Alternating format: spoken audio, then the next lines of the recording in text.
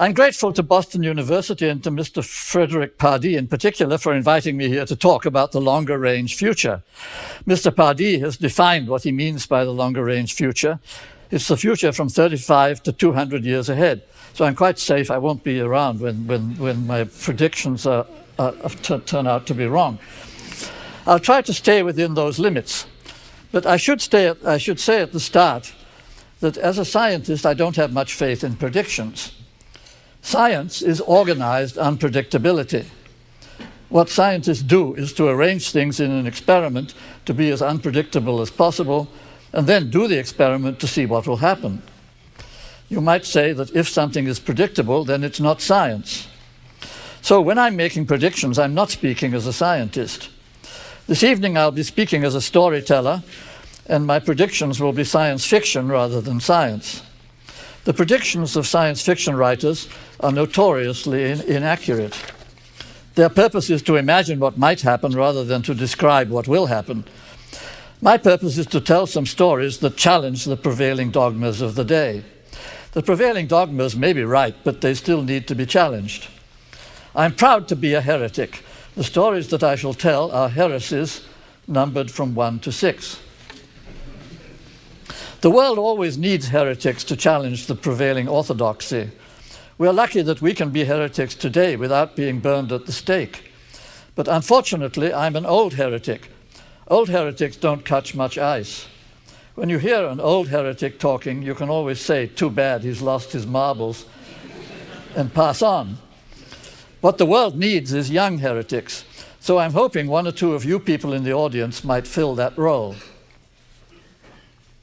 A few months ago, I was at Cornell University celebrating the life of Tommy Gold, a famous astronomer who died at a ripe old age.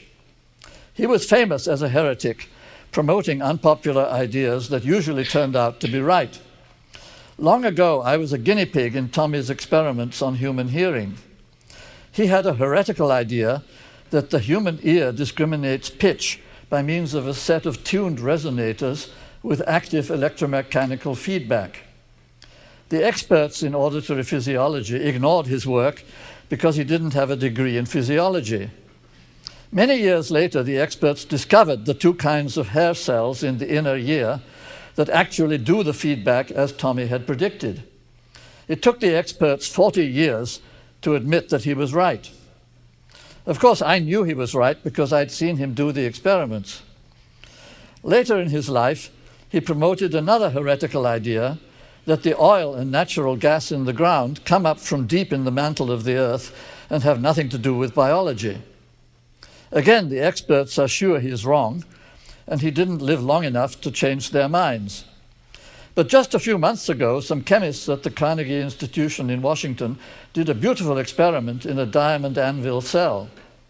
They mixed together tiny quantities of three things that we know exist in the mantle of the earth and observed them at the pressure and temperature appropriate to the mantle about 200 kilometers down.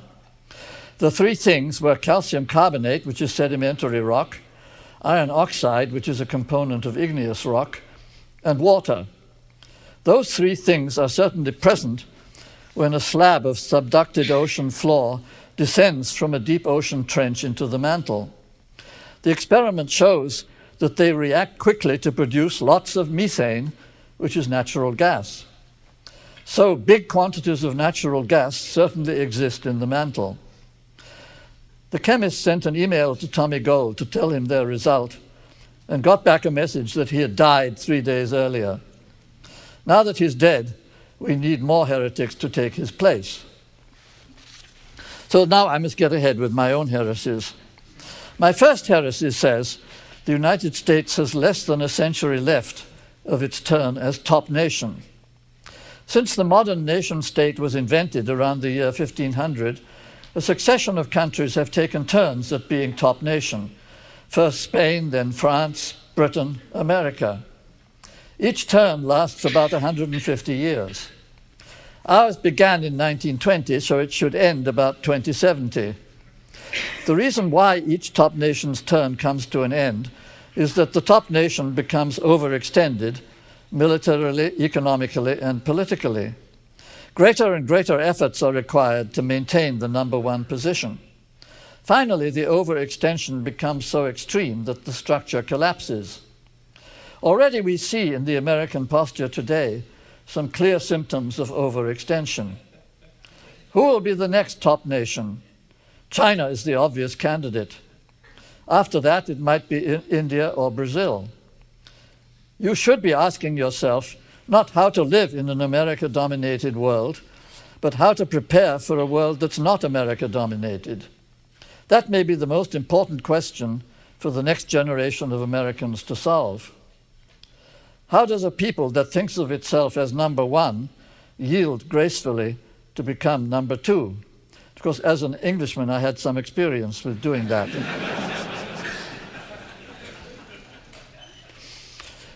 I'm telling you, misfortunes are on the way. Your precious PhD, or whatever degree you went through long years of hard work to acquire, may be worth less than you think. Your specialized training may become obsolete. You may find yourself overqualified for the available jobs. You may be declared redundant. The country and the culture to which you belong may move far away from the mainstream. But those misfortunes are also opportunities. It's always open to you to join the heretics and find another way to make a living. With or without a PhD, there are big and important problems for you to solve. My second heresy will take longer to explain and discuss. It says that all the fuss about global warming is grossly exaggerated. Here I'm opposing the Holy Brotherhood of climate model experts and the crowd of deluded citizens who believe the numbers predicted by the climate models. Of course, they say, I have no degree in meteorology and I'm therefore not qualified to speak. But I have studied the climate models and I know what they can do. The models solve the equations of fluid dynamics, and they do a very good job of describing the fluid motions of the atmosphere and the oceans. They do a very poor job of describing the clouds, the dust, the chemistry, and the biology of fields and farms and forests. They do not begin to describe the real world that we live in. The real world is muddy and messy and full of things that we don't yet understand. It's much easier for a scientist to sit in an air-conditioned building and run computer models than it is to put on winter clothes and go out and measure what's really happening outside in the swamps and the clouds. That's why the climate model experts end up believing their own models. There's no doubt that parts of the world are getting warmer, but the warming is not global. I'm not saying the warming does not cause problems. Obviously it does. Obviously we should be trying to understand it better. What I'm saying is that the problems are grossly exaggerated. They take away money and attention from other problems that are more urgent and more important, such as poverty and infectious diseases and public education and public health, and the preservation of living creatures on land and in the oceans. Not to mention easy problems, such as the timely construction of adequate dikes around the city of New Orleans. So section 2, land management and climate. I should read the subheadings so you can see where we're going. The first section was called The Need for Heretics. Second section, Land Management and Climate. I will talk about the global warming problem because it is interesting, even though its importance is exaggerated. To understand the movement of carbon through the atmosphere and biosphere in detail, we need to measure a lot of numbers. I don't want to confuse you with a lot of numbers, so I will ask you to remember just one number. The number that I ask you to remember is 1/100th of an inch per year. That's to say 1 inch per century. So now I'll explain what that number means.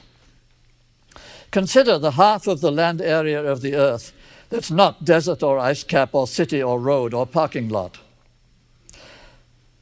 This is the half of the land that's covered with soil and supports vegetation of one kind or another. Every year, it absorbs and converts into biomass a certain fraction of the carbon dioxide that we emit into the atmosphere. We don't know how big a fraction it absorbs, since we have not measured the increase or decrease of the biomass. The number that I ask you to remember is the increase in thickness averaged over 1/2 of the land area of the planet of the biomass that would result if all the carbon that we are emitting by burning fossil fuels were absorbed. The average increase in thickness is 1/100th of an inch per year. The point of this calculation is the very favorable rate of exchange between carbon in the atmosphere and carbon in the soil. To stop the carbon in the atmosphere from increasing, we only need to grow the biomass in the soil by 1/100th of an inch per year. Good topsoil contains about 10% biomass. So 1/100th of an inch of biomass growth means about 1/10 of an inch of topsoil. Changes in farming practices, such as no-till farming, avoiding the use of the plow, cause biomass to grow at least as fast as this. If we plant crops without plowing the soil, more of the biomass goes into roots which stay in the soil and less returns to the atmosphere. If we use genetic engineering to put more biomass into roots, we can probably achieve much more rapid growth of topsoil.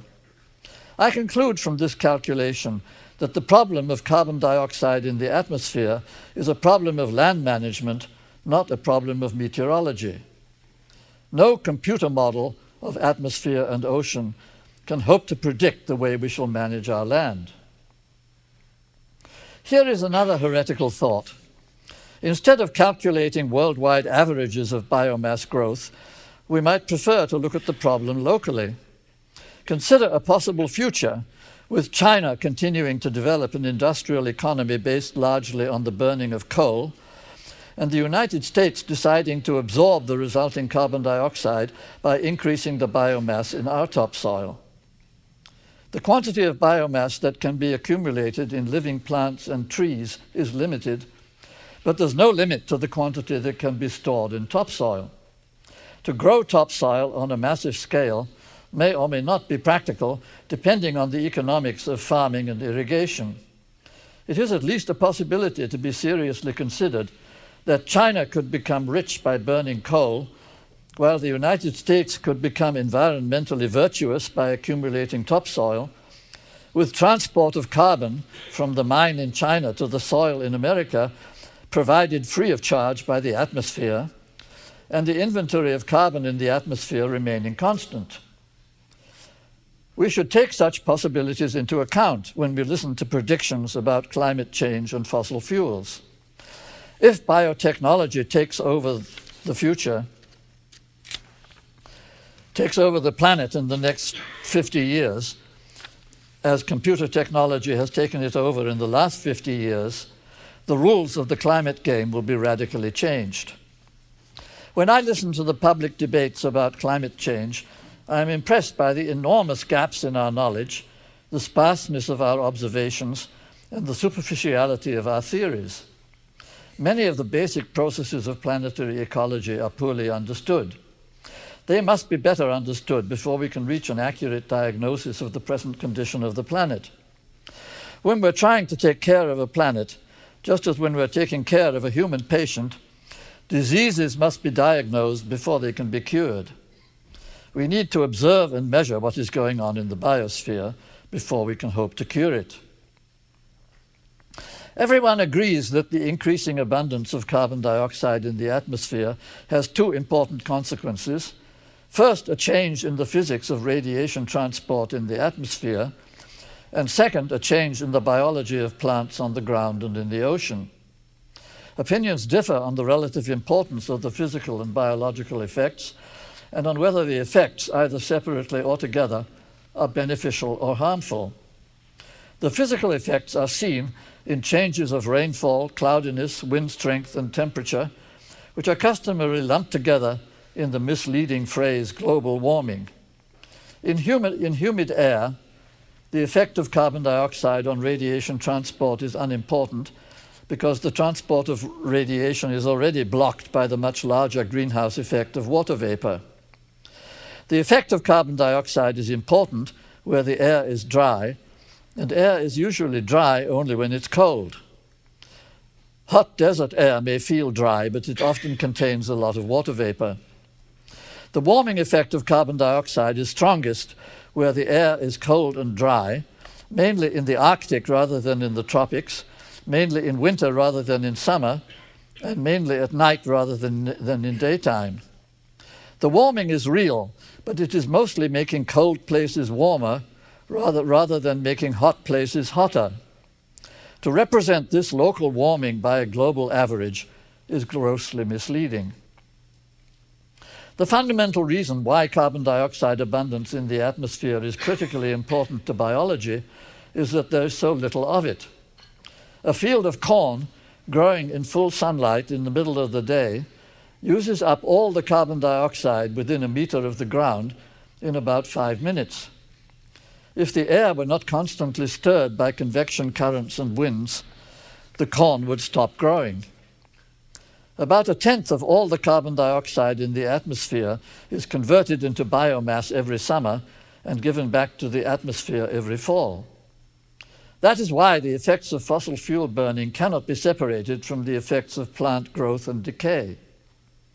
There are 5 reservoirs of carbon that are biologically accessible on a short time scale, not counting the carbonate rocks and the deep ocean, which are only accessible on a time scale of thousands of years.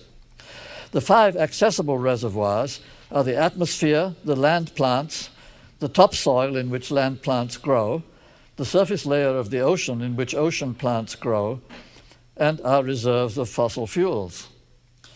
The atmosphere is the smallest reservoir, and the fossil fuels are the largest, but all 5 of them are of comparable size. They all interact strongly with one another, and to understand any of them, it's necessary to understand all of them. As an example of the way different reservoirs of carbon dioxide may interact with each other, consider the atmosphere and the topsoil. Greenhouse experiments show that many plants growing in an atmosphere enriched with carbon dioxide react by increasing their root-to-shoot ratio. This means that the plants put more of their growth into roots and less into stems and leaves. A change in that direction is to be expected because the plants have to maintain a balance between the leaves collecting carbon from the air and the roots collecting minerals from the soil. The enriched atmosphere tilts the balance so that the plants need less leaf area and more root area. Now consider what happens to the roots and shoots when the growing season is over, when the leaves fall and the plants die. The new grown biomass decays and is eaten by fungi or microbes. Some of it returns to the atmosphere and some of it is converted into topsoil. On the average, more of the above-ground growth will return to the atmosphere and more of the below-ground growth will become topsoil. So the plant with increased root-to-shoot ratio will cause an increased net transfer of carbon from the atmosphere into topsoil. If the increase in atmospheric carbon dioxide from fossil fuel burning has caused an increase in the average root-to-shoot ratio of plants over large areas, the possible effect on the topsoil will not be small. At present, we have no way to measure or even to guess the size of this effect. The aggregate biomass of the topsoil of the planet is not a measurable quantity. But the fact that the topsoil is unmeasurable does not mean it's unimportant. At present, we don't know whether the topsoil of the United States is increasing or decreasing. Over the rest of the world, because of large-scale deforestation and erosion, the topsoil reservoir is probably decreasing. We don't know whether intelligent land management could increase the growth of topsoil by 4 billion tons of carbon per year, the amount needed to stop the increase of carbon dioxide in the atmosphere. All that we can say for sure is that this is a theoretical possibility, and we ought to be seriously exploring it.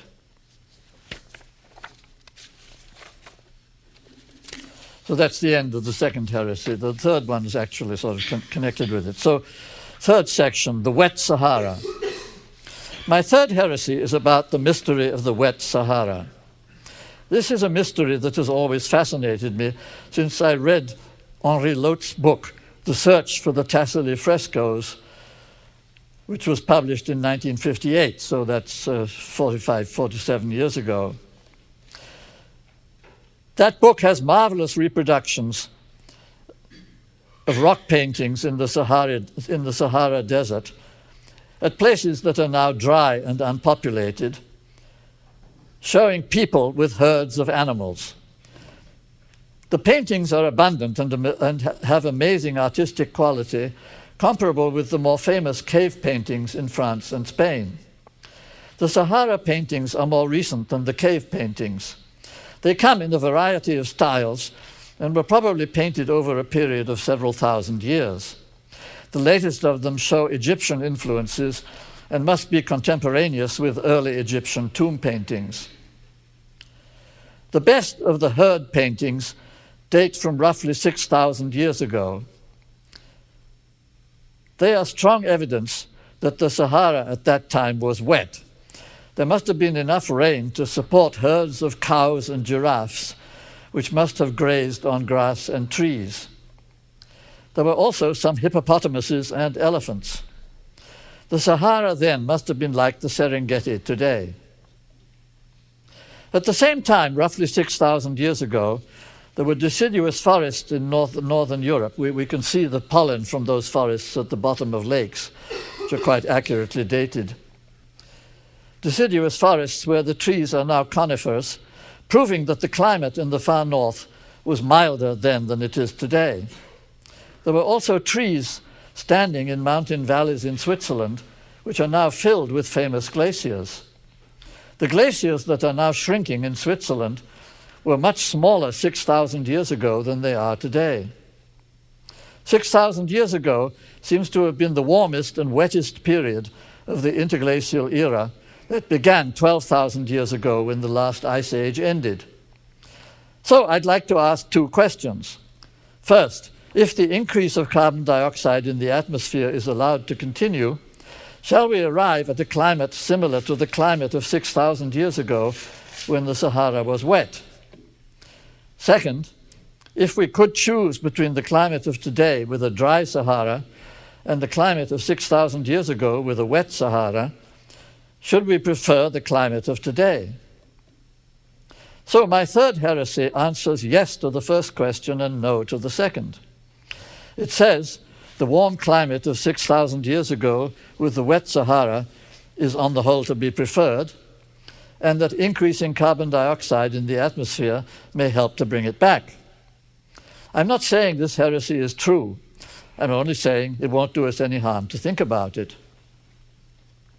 The biosphere is the most complicated of all the things that humans have to deal with. The science of planetary ecology is still young and undeveloped. It's not surprising that honest and well-informed experts disagree about facts. But beyond the disagreements about facts, there's another disagreement, a deeper disagreement about values. The disagreement about values may be described in an oversimplified way as a disagreement between naturalists and humanists.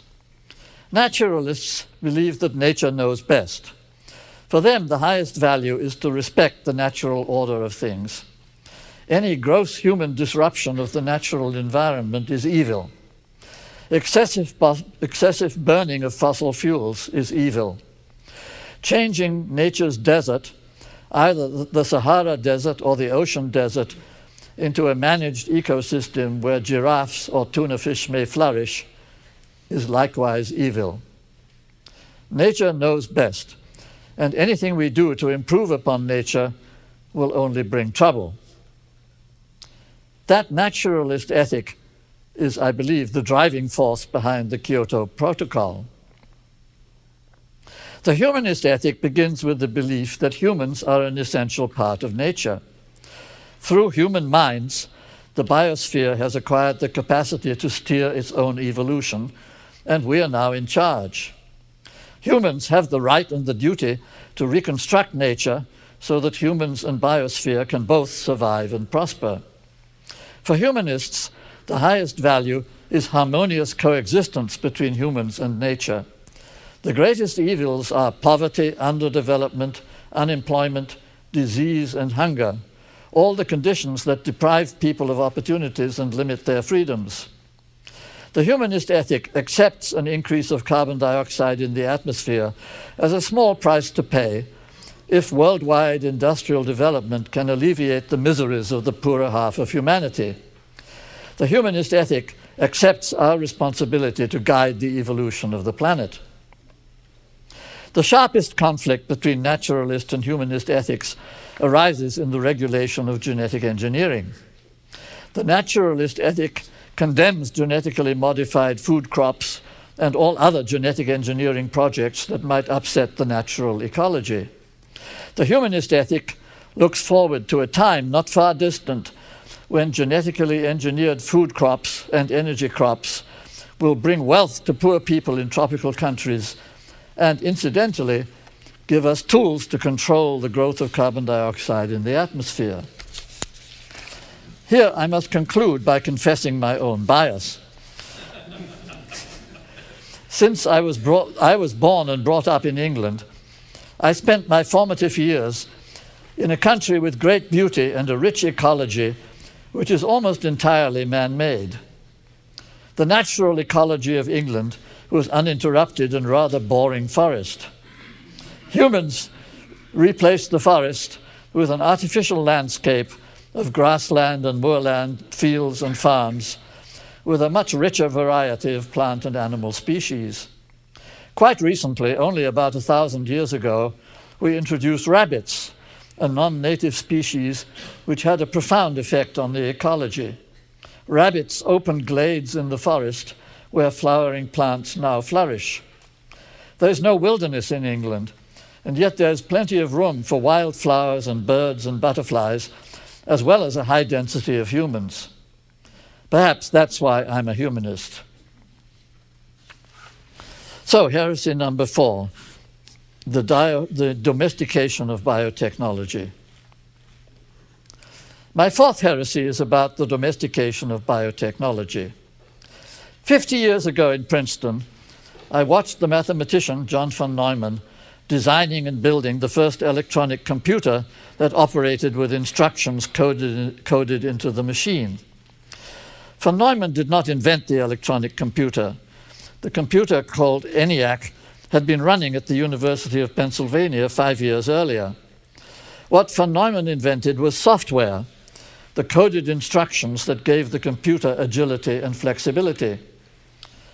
It was the combination of electronic hardware with punch card software that allowed a single machine to predict the weather, to simulate the evolution of populations of living creatures, and to test the feasibility of hydrogen bombs. Von Neumann understood that his invention would change the world. He understood that the descendants of his machine would dominate the operations of science and business and government. But he imagined computers always remaining large and expensive. He imagined them as centralized facilities serving large research laboratories or large industries.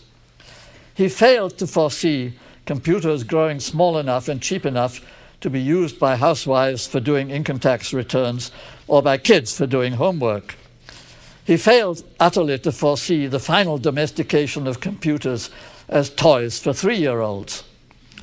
He failed totally to foresee the emergence of computer games as a dominant feature of 21st century life.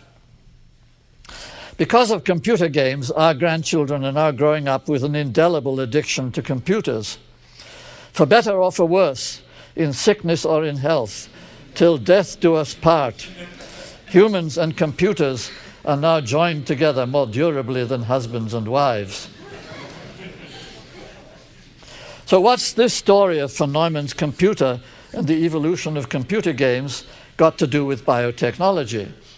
Simply this, that there's a close analogy between von Neumann's view of computers as large centralized facilities and the public perception of genetic engineering today as an activity of large pharmaceutical and agribusiness corporations such as Monsanto.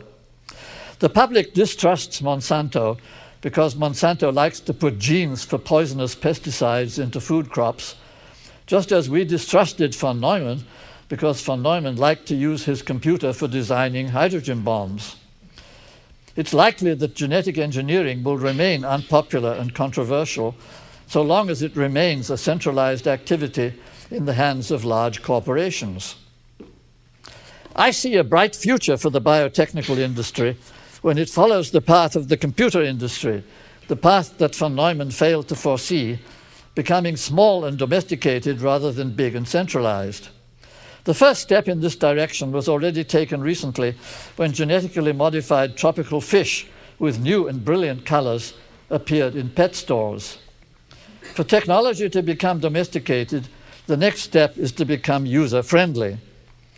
I recently spent a happy day at the Philadelphia Flower Show, the biggest flower show in the world, where flower breeders from all over the world show off the results of their efforts. I've also visited the Reptile Show in San Diego, an equally impressive show displaying the work of another set of breeders. Philadelphia excels in orchids and roses. San Diego excels in lizards and snakes. The main problem for a grandparent visiting the reptile show with a grandchild is to get the grandchild out of the building without actually buying a snake. Every orchid or rose or lizard or snake is the work of a dedicated and skilled breeder. There are thousands of people, amateurs and professionals, who devote their lives to this business. Now imagine what will happen when the tools of genetic engineering become accessible to those people. There'll be a do-it-yourself kit for gardeners who will use genetic engineering to breed new varieties of roses and orchids. Also kits for lovers of pigeons and parrots and lizards and snakes to breed new varieties of pets. Breeders of dogs and cats will have their kits too. Genetic engineering, once it gets into the hands of housewives and children, will give us an explosion of diversity of new living creatures rather than the monoculture crops that the big corporations prefer. New lineages will proliferate to replace those that monoculture farming and industrial development have destroyed. Designing genomes will be a personal thing, a new art form, as creative as painting or sculpture. Few of the new creations will be masterpieces, but all will bring joy to their creators and variety to our fauna and flora. The final step in the domestication of biotechnology will be biotech games, designed like computer games for children down to kindergarten age, but played with real eggs and seeds rather than with images on a screen. Playing such games, kids will acquire an intimate feeling for the organisms that they're growing. The winner could be the kid whose seed grows the prickliest cactus, or the kid whose egg hatches the cutest dinosaur. These games will be messy and possibly dangerous. Rules and regulations will be needed to make sure our kids don't endanger themselves and others. If domestication of biotechnology is really the wave of the future, 5 important questions need to be answered. First, can it be stopped? Second, ought it to be stopped? Third, if stopping it is either impossible or undesirable, what are the appropriate limits that our society must impose on it? Fourth, how should the limits be decided?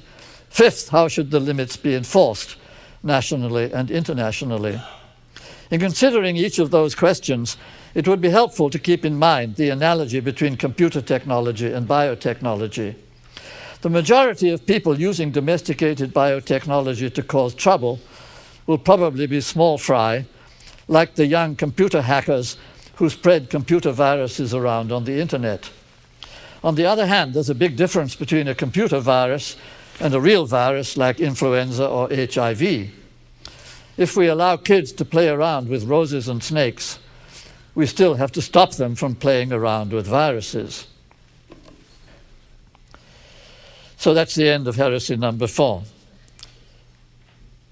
Next, the Darwinian interlude. My 5th heresy was suggested by a meeting I attended recently in the city of Portland, Oregon. The meeting was called OSCON, short for Open Source Convention. It was a meeting organized by a group of people who call themselves the geek culture. A lot of them are people who dropped out of college and started software companies. There were about 1,000 geeks at the meeting, mostly young and adventurous, and interested in other things besides getting rich. Their companies are based on software programs that are out in the open, like Unix and Linux, free for anyone to copy and improve. They share an intense dislike for companies like Microsoft, which keep their source code secret. They despise people who won't share. I talked to the open source crowd about biological sharing. In addition to sharing genome databases, biological communities can also share genes. The physical sharing of genes between diverse members of a community gives another meaning to the phrase open source. When genes are shared freely, a biological community reaps the same advantages from sharing genes as the open source community reaps from sharing software. So my fifth heresy says the open source movement may be recapitulating in a few decades the history of life on Earth over billions of years. Carl Woese is the world's greatest expert in the field of microbial taxonomy.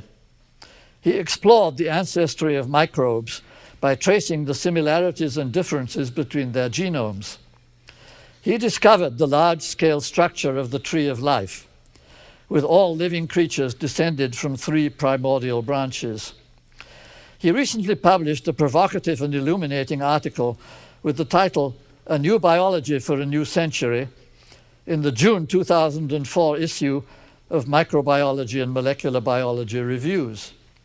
His main theme is the obsolescence of reductionist biology as it has been practiced for the last 100 years, and the need for a new synthetic biology based on communities and ecosystems rather than on genes and molecules. Aside from his main theme, he raises another profoundly important question: when did Darwinian evolution begin? By Darwinian evolution, he means evolution as Darwin understood it, based on the competition for survival of non-interbreeding species. He presents evidence that Darwinian evolution did not go back to the beginning of life. The comparison of genomes of ancient lineages of living creatures shows evidence of massive transfers of genetic information from one lineage to another. In early times, the process that he calls horizontal gene transfer, the sharing of genes between unrelated species, was prevalent. It becomes more prevalent the further back you go in time. Whatever Carl Woese writes, even in a speculative vein, needs to be taken seriously. In his article, he is postulating a golden age of pre-Darwinian life, when horizontal gene transfer was universal and separate species did not exist. Life was then a community of cells of various kinds, sharing their genetic information, so that clever chemical tricks and catalytic processes invented by one creature could be inherited by all of them. Evolution was a communal affair, the whole community advancing in metabolic and reproductive efficiency as the genes of the most efficient cells were shared. Evolution could be rapid, as new chemical devices could be evolved simultaneously by cells of different kinds working in parallel, and then reassembled in a single cell by horizontal gene transfer. But then one evil day, a cell resembling a primitive bacterium happened to find itself one jump ahead of its neighbors in efficiency. That cell, anticipating Bill Gates by 3 billion years, separated itself from the community and refused to share. Its offspring became the first species, reserving its intellectual property for its own private use. With its superior efficiency, it continued to prosper and to evolve separately, while the rest of the community continued its communal life. Some millions of years later, another cell separated itself from the community and became another species. And so it went on until nothing was left of the community and all life was divided into species. The Darwinian interlude had begun. Now, after 3 billion years, the Darwinian interlude is over. It was an interlude between 2 periods of horizontal gene transfer. The epoch of Darwinian evolution, based on competition between species, ended about 10,000 years ago, when a single species, Homo sapiens, began to dominate and reorganize the biosphere. Since that time, cultural evolution has replaced biological evolution as the main driving force of change. Cultural evolution is not Darwinian. Cultures spread by horizontal transfer of ideas more than by genetic inheritance. Cultural evolution is running 1,000 times faster than Darwinian evolution, taking us into a new era of cultural interdependence, which we call globalization. And now, in the last 30 years, Homo sapiens has revived the ancient pre-Darwinian practice of horizontal gene transfer, moving genes easily from microbes to plants and animals, blurring the boundaries between species.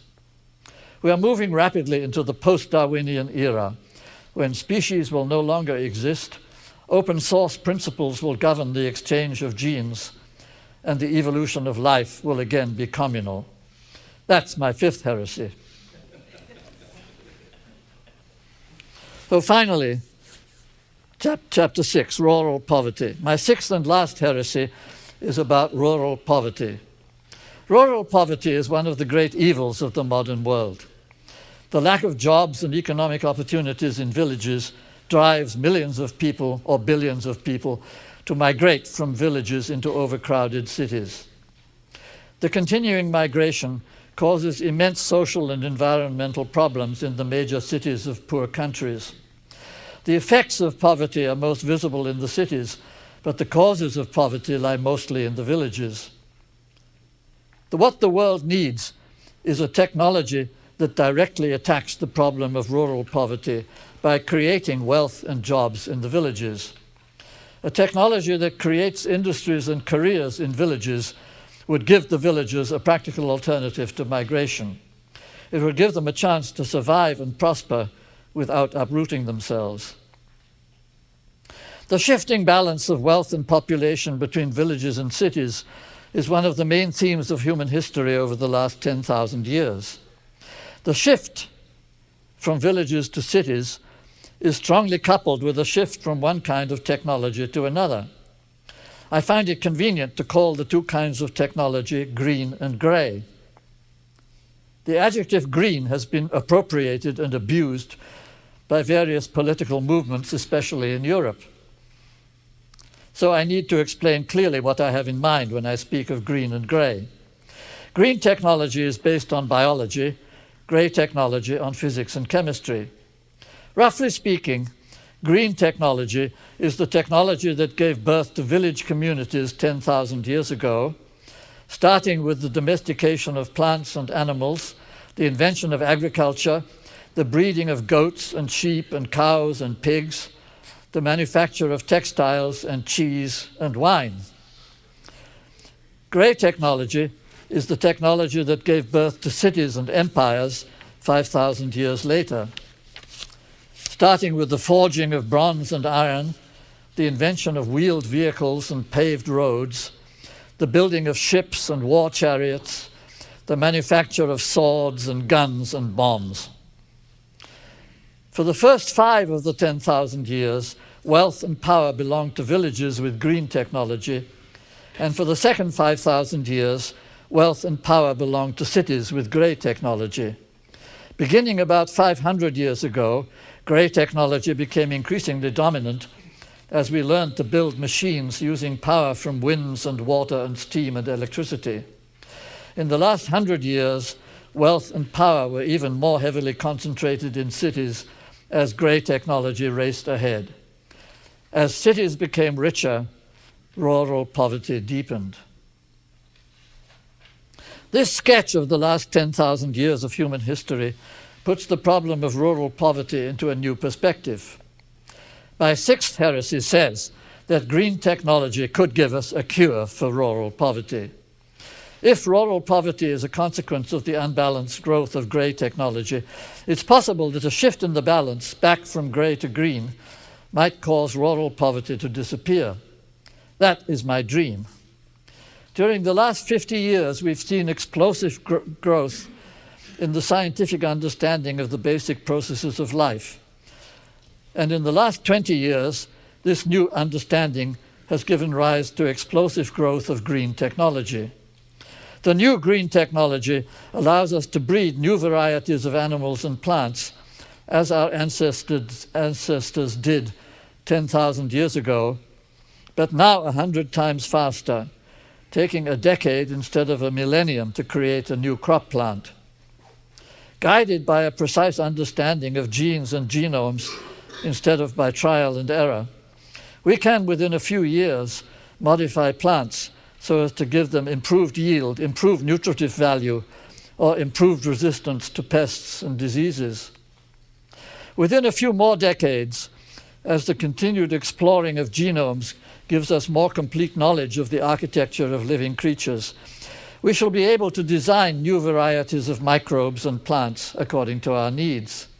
The way will then be open for green technology to do more cheaply and more cleanly many of the things that grey technology can do, and also to do many things that grey technology has failed to do. Green technology could replace most of our existing chemical industries and a large part of our mining and manufacturing industries. Green technology could achieve a more complete recycling of waste products and worn-out machines with great benefit to the environment. An economic system based on green technology could come much closer to the goal of sustainability, using sunlight instead of fossil fuels as the primary source of energy. New species of termite could be engineered to chew up derelict automobiles instead of houses, and new species of tree with silicon leaves could convert carbon dioxide and sunlight into liquid fuels instead of cellulose. Before genetically modified termites and trees can be allowed to help solve our economic and environmental problems, great arguments will rage over the possible damage they might do. Many of the people who call themselves green are passionately opposed to green technology. But in the end, if the technology is developed carefully and deployed with sensitivity to human feelings, it's likely to be accepted by most of the people who will be affected by it, just as the equally unnatural and unfamiliar green technologies of milking cows and plowing soils and fermenting grapes were accepted by our ancestors long ago. I'm not saying political acceptance of green technology will be quick or easy. I say only that green technology has enormous promise for preserving the balance of nature on this planet, as well as for relieving human misery. Future generations of people raised from childhood with biotech toys and games will probably accept it more easily than we do.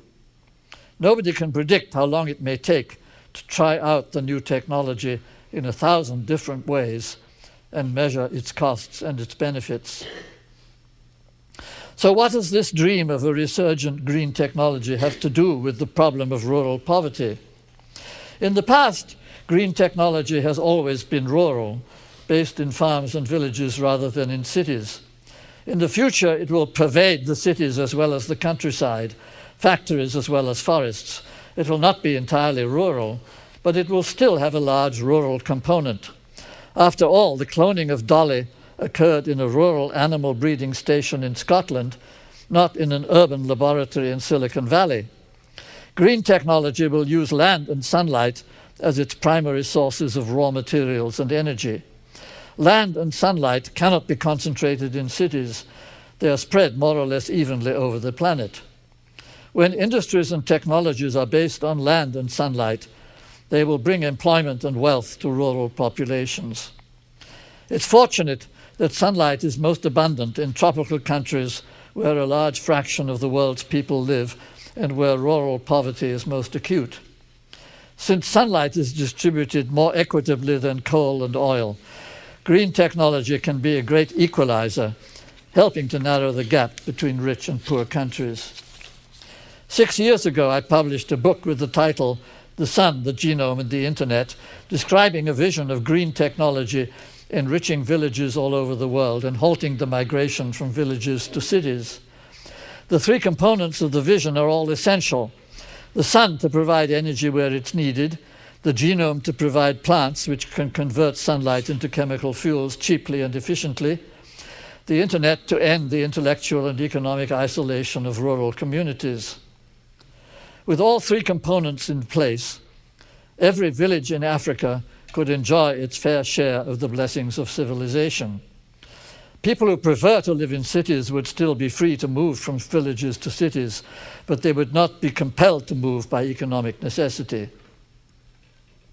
So my time is now at an end, and I won't attempt to summarize the lessons you might have learned from those 6 heresies.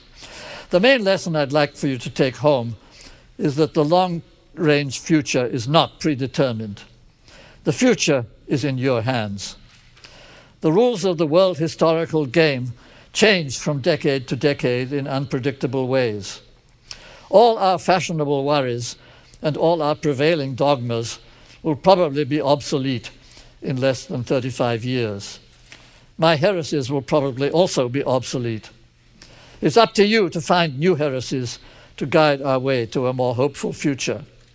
So I'd like to end by borrowing a conclusion from my friend, the astronomer Subramanian Chandrasekhar, who borrowed it from Shakespeare's epilogue to the second part of his Henry IV. First my fear, then my curtsy, last my speech. My fear is your displeasure, my curtsy is my duty, and my speech is to beg your pardon. So, well, thank you very much for being such a good audience. And now let's have questions. And you're supposed to speak through the mic so that everybody can hear the question. So let's have one from down here. Oh, you have to. I guess you have to stand in line.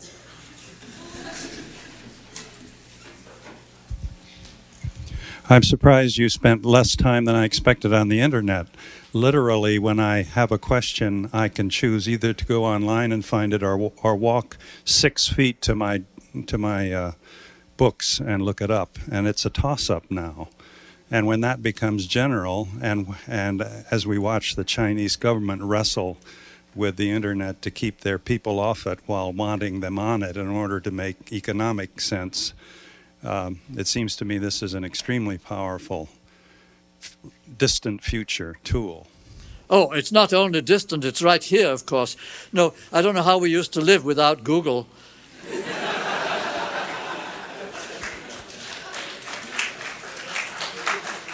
No, I recently paid a visit with 150 school children to the headquarters of Google in Menlo Park. It's a fantastic place. Everybody ought to go there. I mean, that's the future. Apart from biology, I mean, that's doing wonderful things for the world, and it's, as you say, especially in China, because they'll have their own Google very soon. Yeah, Professor Dyson, it's always a pleasure to listen to your talk in person. I have 2 questions.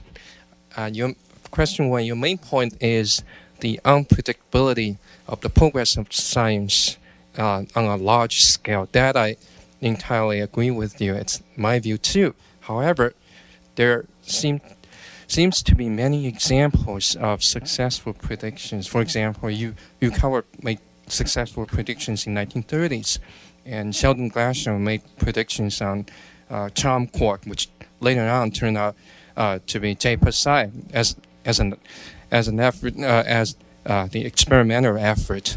So, well, perhaps overall most predictions are wrong, and as a result, they're just buried in literature and never mentioned again. But occasionally, a few lucky ones would carry the day. So instead of bashing on the predictability in science, would you like to comment on the merit of prediction in science? That's for one.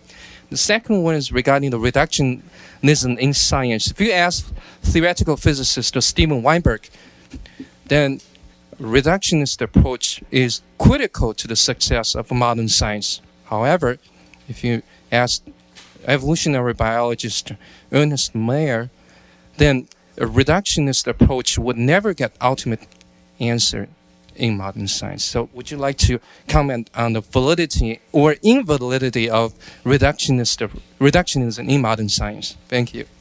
Yeah, well, I'll deal with those briefly. I mean, so clearly the fact is that, I mean, Shelley was a genius, and so he predicted things right. And That occasionally happens. But still, at the time when he made the prediction, it wasn't a sure thing, I mean, even for him. And so, I mean, clearly, that was what was great about it, of course, was that it wasn't a sure thing, and it turned out to be right. That's what we all hope for. And as far as the balance, of course, we need reductionist science as well as synthetic science. And what Woese is saying is that the 21st century will have more synthetic science and maybe less reductionist science. The balance maybe shifts a bit. We certainly still need both. If we are to deploy technology with sensitivity and creativity, do we have to first come to terms with or handle the population growth rate? You didn't mention that seemingly pivotal issue in human history. Would you comment on that, please? Oh, yeah. Population growth, of course, is again something which is amazingly unpredictable. It's, I mean, I grew up at a time in England when everybody was worried the population was falling. And then, of course, it went up quite rapidly. And now in many countries in the world, it's starting to fall drastically. I was in Italy a couple of years ago, and they were joking that if you come back here in 100 years, there'll be nobody around except Albanians. It is amazing how, as soon as women are empowered to take charge of their lives, the population falls. And I mean, one of the most remarkable...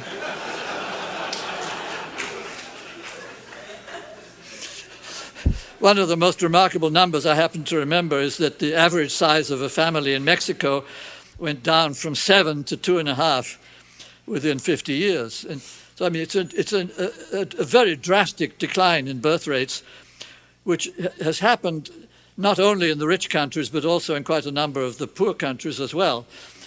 Not in all poor countries, unfortunately, but still it does happen.